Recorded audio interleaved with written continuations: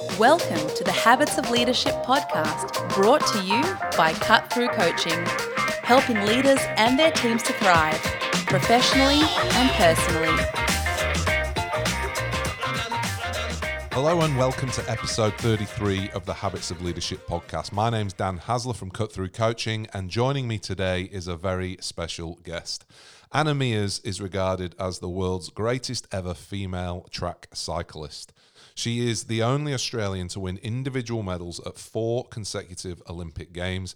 She's a new mum, and her new book now has just been released, and I thought I'd get in touch after meeting Anna last year at an event that we were both speaking at and invite her onto the show. Anna, thank you so much for joining us. Pleasure. Thanks for having me. So we met, I think, down in Adelaide, and we were both talking at a corporate do, and I'm interested, I guess, in, your story is, a compelling one, and people want to hear it. And I'm curious to hear what are the things that people really want to hear from you. Is it the stories of the Olympics? Is it the story of the dedication it takes? What is it that people really want to get when they come and hear you speak? I'd probably start with saying that most people are surprised when they do come and hear me speak, because they feel they know me and they know my story. And they walk away realizing there is so much more to what they've either seen or been shown over the years of Olympic coverage.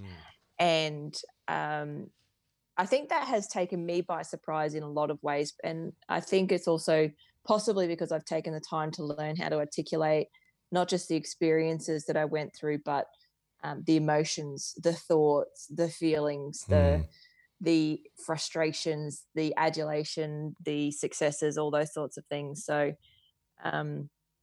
leadership is a big one. Yep. Facing adversity is the next biggest one, tied in quite well with resilience and dealing with change. Yep. Teamwork is a really big one. There seems to be a lot of people interested in understanding how a team performs in a high performance environment. Yep. And they think that I can't really contribute to that because I'm an individual athlete, but they forget that there's a lot of people that makes one person successful in the sporting arena. So that's a good one to sort of kick off. What does it take to be an Olympian? What is it that sets Olympians aside from, I guess, apart from ability, should we say? But what is it that sets people aside? So yourself, the only Australian to medal at 4 consecutive Olympic Games. Is that something that's innate? Is there something that you can kind of, you've either got it or you haven't? Or are there things that you can learn? Are there things that, as you said there, the team around you can help? What does it take? There is always something to learn. Yep. And, I'm now looking at my 37th year, and there hasn't been a single year yet that I haven't learnt something. So you're always able to upskill yourself, acquire new skills, apply new skills, that coupled with talent, a bit of kind of hard-knuckled nature about you. My first coach kind of described it as having a bit of mongrel in you. Yep. A bit of fight, a bit of passion, and knowing what it is for you, why you're committing so hard to something. A lot of people go through their whole lives trying to find something that we identify a passion with and want to dedicate ourselves to, and many people don't find it. Yep. And I found that young and early through sport, and through a particular sport with track cycling. So that's probably the gist of it. It's quite interesting though, because in your book there you were saying you've never participated in sport just for fun. So no. That strike. In a former life, I was a PE teacher, right? And so it was quite interesting to read that people wouldn't engage in sport for fun. Because for me, I'd sort of do any sport, have a bit of a laugh. But I guess that's why I might not be an Olympian. I don't know. But but you really. So if you weren't participating in sport just for the fun of it, I say just for fun. Presumably there was an element of fun, but it wasn't the sole reason. Is that correct? As a kid, I remember I participated in all sorts of sports, especially at school and growing up in the country. But there was always a competitive element to it. Like I wanted to achieve something. I wanted to win a medal or do enough to win type thing. And I remember there's a story my dad always tells of me in a swimming race, and he could tell I was doing just enough to win. And I was on the outside lane, and he came over and he just kind of yelled, "You're coming third." And I put the flippers down, so to speak, and won by an even larger margin, and was quite, taken aback by my dad's trickery. But he at least showed me that, there was a lot more that I could do just to achieve for myself, not just for, the finish line, so to speak. Yeah, that's really interesting because it's a line I sort of throw around, and sometimes I get the roll of the eyes, and because it sounds kind of like an Instagram meme, So what I try and say is, look, don't worry about being the best. Worry about being your best, and there's a great example. I think. I mean, even in a swimming race, you could have been the best just by cruising, which is only be the best in the pool, but how does that play out as an athlete who clearly being the best, being the world champion, being a world record holder, being an Olympic champion, it is about being the best. To what extent can you reconcile those two? Like, would you roll your eyes at me if I said, "Come, Anna, it's not about being the best, Anna. It's about being." Is that too saccharine? Is it, or is there something to that? There is something to it, but it's in the way that it's delivered. I remember my parents and even my siblings saying to me after a couple of losses, and remembering that I've actually lost more than I've won in my time, that they're proud of me, that they're proud that was the best that I could do at that time on that day. And, when you're in a bit of sitting in loss or failure or defeat, that doesn't help. It doesn't fix anything. It doesn't land well. No, it doesn't sit well. Yeah. You kind of go, nice gesture, but not quite. But in hindsight, now that I'm out of sport, that was probably one of the best things that could have been said to me, because it shifted the scale of pressure to just my own self-achievement and perception of achievement, not opinion of achievement of what success was for me. And I think that with time actually helped me be better over a longer period of time. It didn't help me initially, no, but it helped me over a longer period of time. Yeah. But help me understand then, as an athlete who, particularly around the Olympic cycle time, the scrutiny, the expectations, the commentary, the kind of feedback, for want of a better word, that you'd be getting through all different channels. How do you, sort of weigh all of that stuff up, when a lot of the time, it's coming from people who have no idea of the challenges, sacrifices, what it takes to even, get to the starting line, let alone finish the finishing line in front? How do you, when there's all this talk about, the funding that athletes get and the lifestyle that these athletes must have, and how do you sort of balance all that when, it's hard and maybe, people might mean well, or maybe they don't mean well, but at the bottom line is a lot of them fundamentally don't understand what it is they're commenting on. Yeah. Opinions are hard in comprehending, because everyone has one, and often we're more than eager to share it, whether it's beneficial or not to the party we're sharing it with.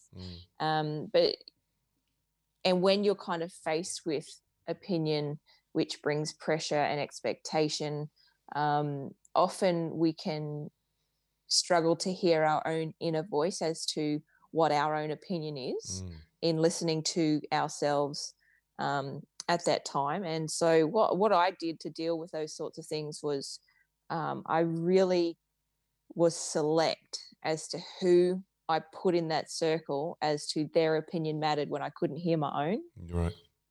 Especially when I was being drowned or in some ways suffocated by what I was being confronted with. Because 9 times out of 10, someone can tell you look fabulous today, and one person will go, does that lipstick really match that outfit? I get that all the time. And then for the red, do you like it? My lipstick, I never match the lipstick.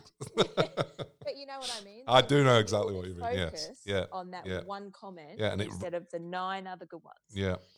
And so who you choose to be in your circle is really, really important. And I learned that through Gary West, my latest coach, really was the importance of, you know, those people in your team and who you listen to and why. The trust element of that. The trust brings in your ability to communicate and be honest and open with your communications, and to also bring buy-in to not just the person, but their ability to fulfill their role. That will ultimately help you and the team be successful at the end of the day. Yeah. How do you go about deciding who gets in that circle? And I'm also wondering, I mean, you mentioned it was your most recent coach. So, you know, I work with a lot of young footballers, you know, and it seems like as soon as the game's finished, bang, they're onto social media to see how many mentions they've had and whether people rated their games or not. And I guess it's really hard, you know, because when I rock up there and, you know, I'm 40 odd and they're sort of looking at me like I'm dad, you know, and I'm saying, put your phones away. What are you doing? They just don't. I find it hard to sort of can communicate that, you know, you can choose. And I love the fact, you know, you can choose who you bring in. I'm wondering if it's not too impertinent to ask a lady, you know, their age, but how old were you when you came to that realization? And how did you decide who got into that inner circle? And could you actually feel a tangible difference? Yeah, I could. So I know exactly when it happened. I was 24. I'd just gotten home from America after I'd had a really severe fall and I broke my neck. Yep. And I found that being in a vulnerable state, I was easily swayed both emotionally and mentally by the people and their energy and their attitude that they brought to my company. Yep. Negative people were met with negativity. I adopted a victimized mentality. It was all about the why me, poor me, it's not fair scenario. Yep. When I was around people who were positive, motivating, driven, happy, you know, using the art of distraction, I found that my focus wasn't on the situation I was in, but more around what tasks I could and wanted to achieve each day in order to get out of the situation that I was in. And so what I learned was negative people are people who find a problem and complain about a problem, and positive people find a problem and want to solve the problem. Yep. And so I started to be able to recognize in people what those elements were and whether they were beneficial to my being around them. And it was a hard lesson to learn because I had to then subtly, you know, exclude or spend less time with those negative people because they just weren't helpful in the larger sense of the word. So was that difficult because maybe there were people who were somewhat close to you? It was friends, it was teammates, right, it was people that I was actually, you know, had to work with. And it got to the point where with those people I was very direct in both what I wanted, how I wanted, and what time we spent together. And that was it. There was no stepping over of those parameters that I'd put in. Whereas other people I would allow to step over those parameters, so to speak. I mean, that takes a lot of discipline, and I would imagine it take a lot of mental energy to try and keep those, you know, boundaries there. And that idea of the mental side of, you know, performance is something that really, you know, it was that and what we might talk about shortly about the rivalry with Victoria Pendleton, but particularly the mind games and the you know, the psychological side of performance. That I reread a few of those chapters a couple of times because it was just, for me, it was fascinating to you know, the story of being the world champion and then going for Olympic gold, and in the months leading up to essentially rehearsing for that moment over and over again.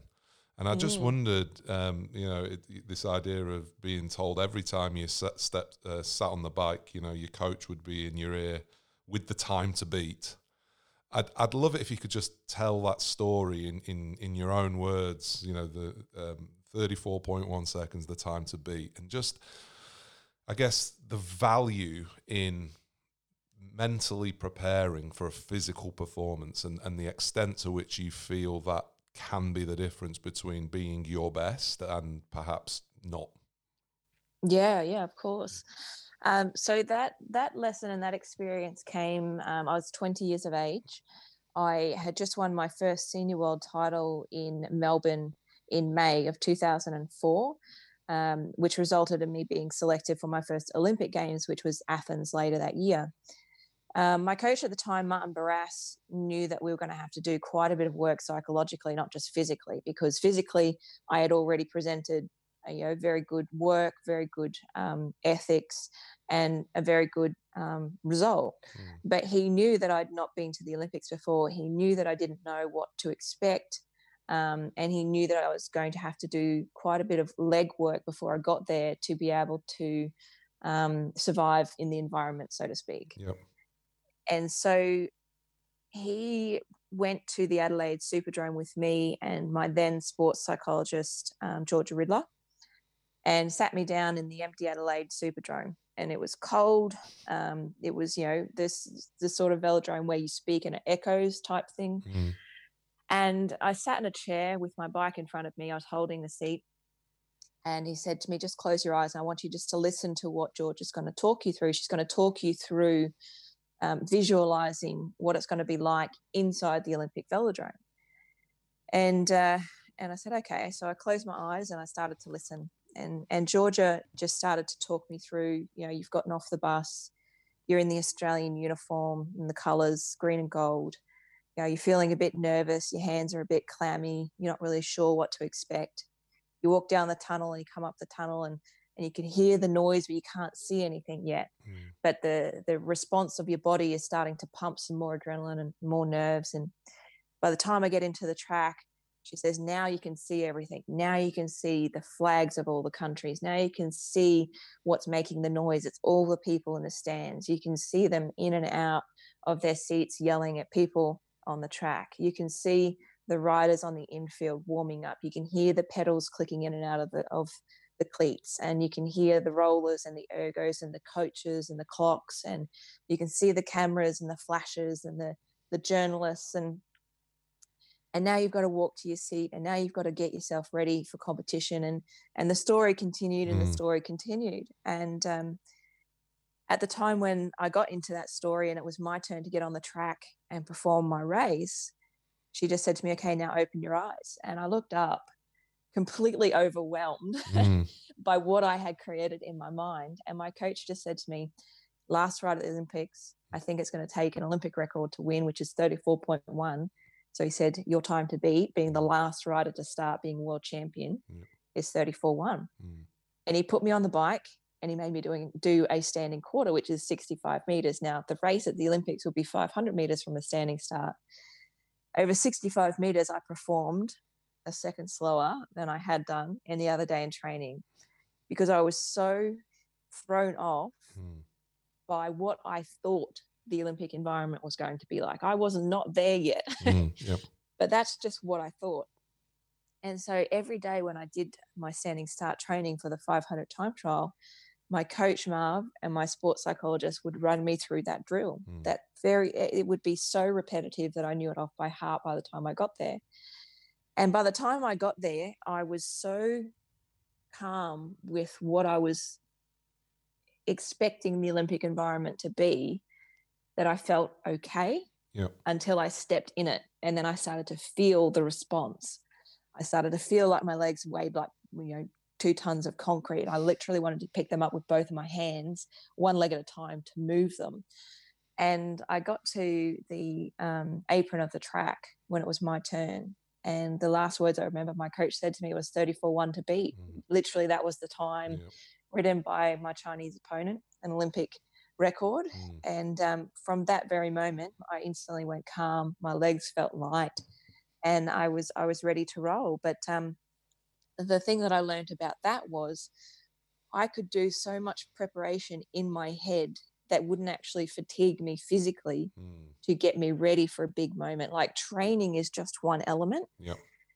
And using visualization is a great way to continue I guess in some ways syncing the system for what you need to be ready for in order to be at your very best in that one moment of time. Absolutely. And in a 500-meter time trial, you're talking about one moment for a race that lasts 33 seconds to get right once every 4 years. And you understated that a little bit there. I was ready to roll. How fast did you roll?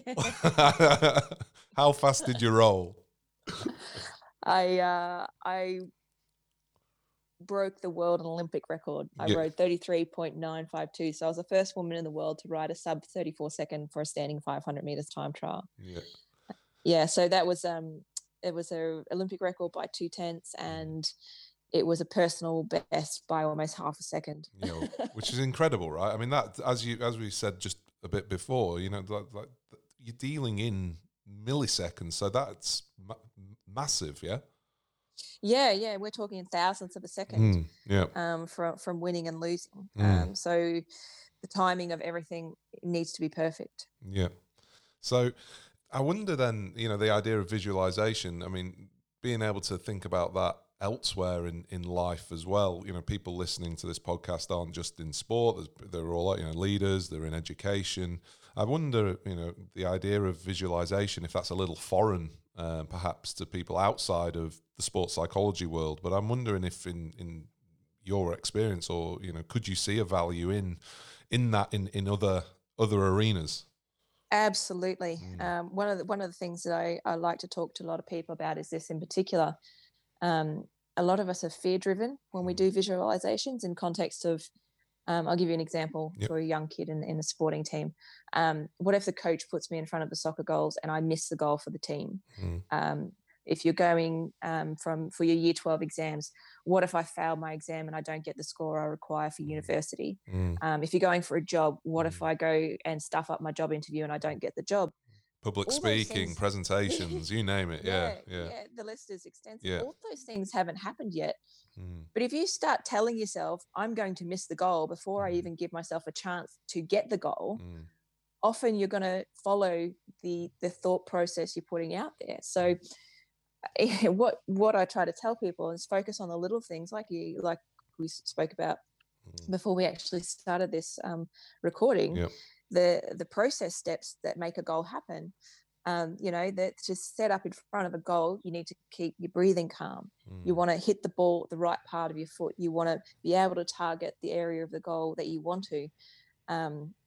If I say don't think of pink elephants, you think of pink elephants. If I say think of blue sky, you think of blue sky. It doesn't matter what you do or don't tell yourself to do. It's the action that follows it that you'll often follow. Yeah. I wanted to extend the idea of the mind games thinking to London 2012, and I've almost forgiven you for beating Victoria Pendleton at a home Olympics in London. I've almost forgiven you. I mean, the fact you've come on here, that's gone some way. It's gone some way to helping. We both got a gold at those games. Exactly. But you did. I mean, I was fascinated reading. So I went to the back of the book, right, and looked in the index and looked how many times the name Victoria Pendleton is mentioned throughout the book, right? And it's you know this because it's your book. It's littered throughout the book, and it really got me thinking on the importance of having, what you might call a worthy rival, someone who obviously you want to beat, but also someone who continually, without perhaps even them knowing it, they're pushing you to, again, be your best. And I'm curious to hear, you had a really deliberate strategy about how you were going to take on Victoria at the London Games. And I'm just wondering if you could just share a little bit about the Know Thy Enemy project. Yeah, I'll try and give it to you as briefly as possible. Yeah, because it was a long process, right? It was a massive project. Yeah. Very, very. It was a project that lasted about 3.5-4 years. Wow.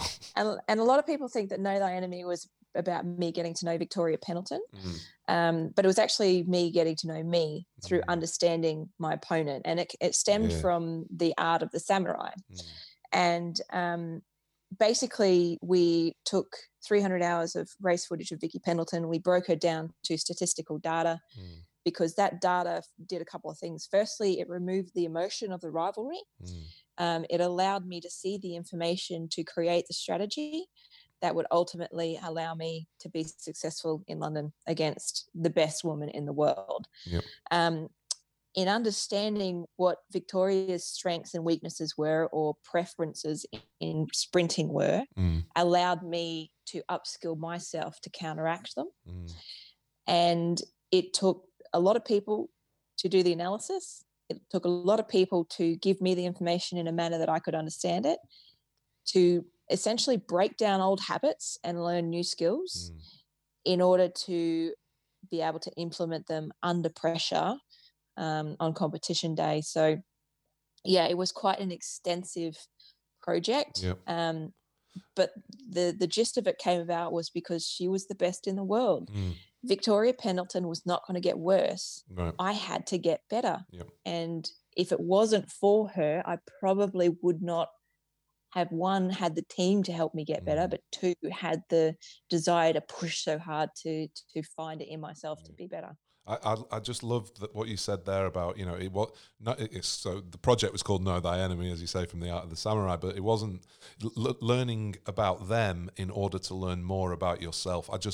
For me, that's something I'm really going to be taking to the people I work with, not just in sports, but across all the domains, because a lot of the time people, you know, they feel threatened by other people's successes. They're anxious about that. You know, they start almost, they start begrudging other people. You know, I'm thinking in a team setting, for example, if somebody is selected in my position at the start of the season, for example, you know, I wonder, by shifting the mindset to be deliberate, okay, well, what can I learn about them so I can learn about myself, rather than, gee, I hope they get injured next week so I can get a game, you know. But you know, that's a very superficial way of thinking about it. But there's lots of people who absolutely, I think, would really benefit from looking at in that way. And for me, that was really powerful.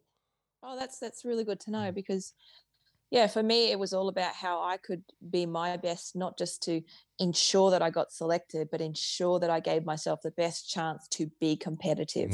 Yeah. You know, because you can't guarantee you're going to win. You can't guarantee you're going to get the position. You just can't have those guarantees. There's too much that's out of your control. And what you can do is bring that focus back to you, using the other person as leverage. Yeah. And what you can do also is speak to John Eales about controlling the last. This for me is awesome. This idea of controlling those last few seconds before the performance. Again, this book, I said to you before we kicked off the recording, you know, I smashed the book in 2 days, and there's so many things that I'll be sharing with people I work with. But you spoke to John Eales. For those who maybe don't know, John Eales, captain of the Wallabies rugby union team. His nickname allegedly is Nobody, because nobody's perfect. But he had a really good, in comparison, winning percentage as captain against the All Blacks. And could you just share with him share with us the little nugget that he gave you around controlling those last few moments? Yeah, so it was my sports scientist, Nick Fleischer, who actually suggested that I talk to John Eales, who was our mentor for the London Olympic Games as a cycling team.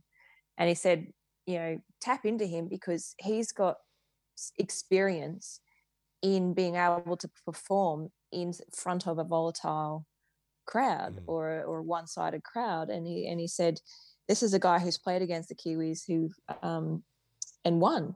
And so I did. I asked him, I said, well, how did you remain composed after you faced the Kiwi haka in order to lead the team and perform and be successful on the footy field? And he shared with me that initially when he took over captaincy, they were just overrun by the Kiwis after the haka, because they were just so amped. You know, they do the haka, the ref would blow the whistle, and they were, you know, it would take them till halftime for the coach to give them a kick up the backside to be able to get their gear into themselves into gear. And so what he decided as captain was that the Australian team would start to go out in their tracksuits to face the haka in arm in arm in order to take back control of the moments before the game. And by wearing the tracksuit, it meant not only did the Kiwis have to perform the haka and then wait for kickoff, but they had to wait for the Aussies to get off the field, take the tracksuit off, have their last little word, and then come back into the game when they were ready. Yeah. And so we took that lesson or shared story from John and applied it to Victoria in London, in that we were in front of her home crowd, and we decided that we would be getting put on the bikes at the same time, but that didn't mean I had to go on the track at the same time. And so we allowed Victoria to go onto the track first. To whose nickname, just to give people, if they don't remember, her nickname was Queen Victoria. It was proper British, patriotism, wasn't it? I mean, it was full on, right? It was super full on. I mean, at this point, Sir Paul McCartney's in the stands, Prince Harry's in the stands, Princess Anne was in the stands. Like, it was ridiculous to me. All these people that should just be in magazines are now like literally watching you, hoping you fall off. Exactly, I know. Sorry, but not sorry. So we allowed her to go on the track first to take the adulation and edge off the crowd. And we knew that she would draw noise. So we allowed her to be announced first, and then we made her sit on the start line, waiting for me. But my coach and I were just sitting there talking about our strategy, and we were waiting for the pitch of the crowd to drop. Because once the noise level lowered, then the crowd was no longer focused on their home girl. They were now focused on me. And that gave me the window to walk onto the track without being overwhelmed in an environment which really I had no control over. That was the one element that I probably could control. And again, I'm thinking of all the lessons, the analogies that people can use here about before a big performance, whatever that is. What routine or deliberate action can they take in order to be operating on their timeline? How do they control those last few moments before they, for example, walk onto stage or give a presentation or, as you say, sit an exam or kick a penalty goal, whatever it might be. I wanted to round this out and talk a little bit about how you've gone post-cycling. One of the stories which, jumped out at me, and it's probably why it's in the book, because it does so, is your art class that you went to. And you found it difficult to start painting.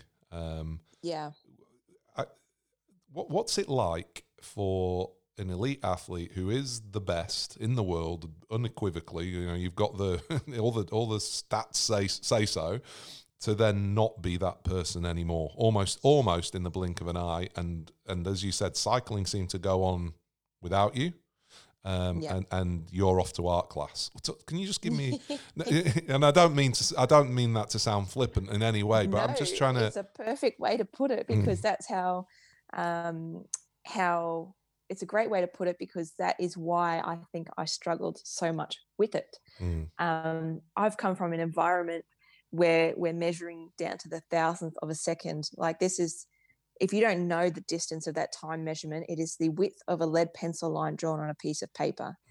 This is the environment I'm coming from. You take this a step back into the process of what it takes to be able to win by those sorts of margins.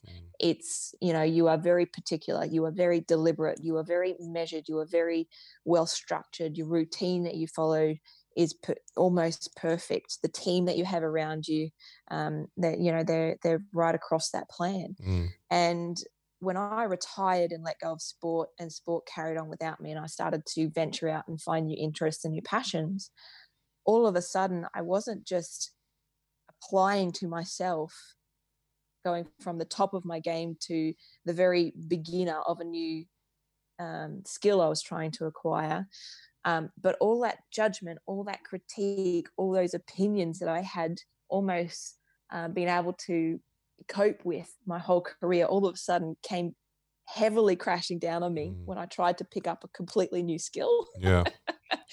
And I couldn't even make the first mark on the canvas. I felt paralyzed by the judgment I was taking on of myself, because I wanted to do it perfectly. I wanted to be the best, even though I knew in my head that rationally that was not, it just wasn't acceptable, because you had to start somewhere to pick up new skills in order to be better at something. I knew that.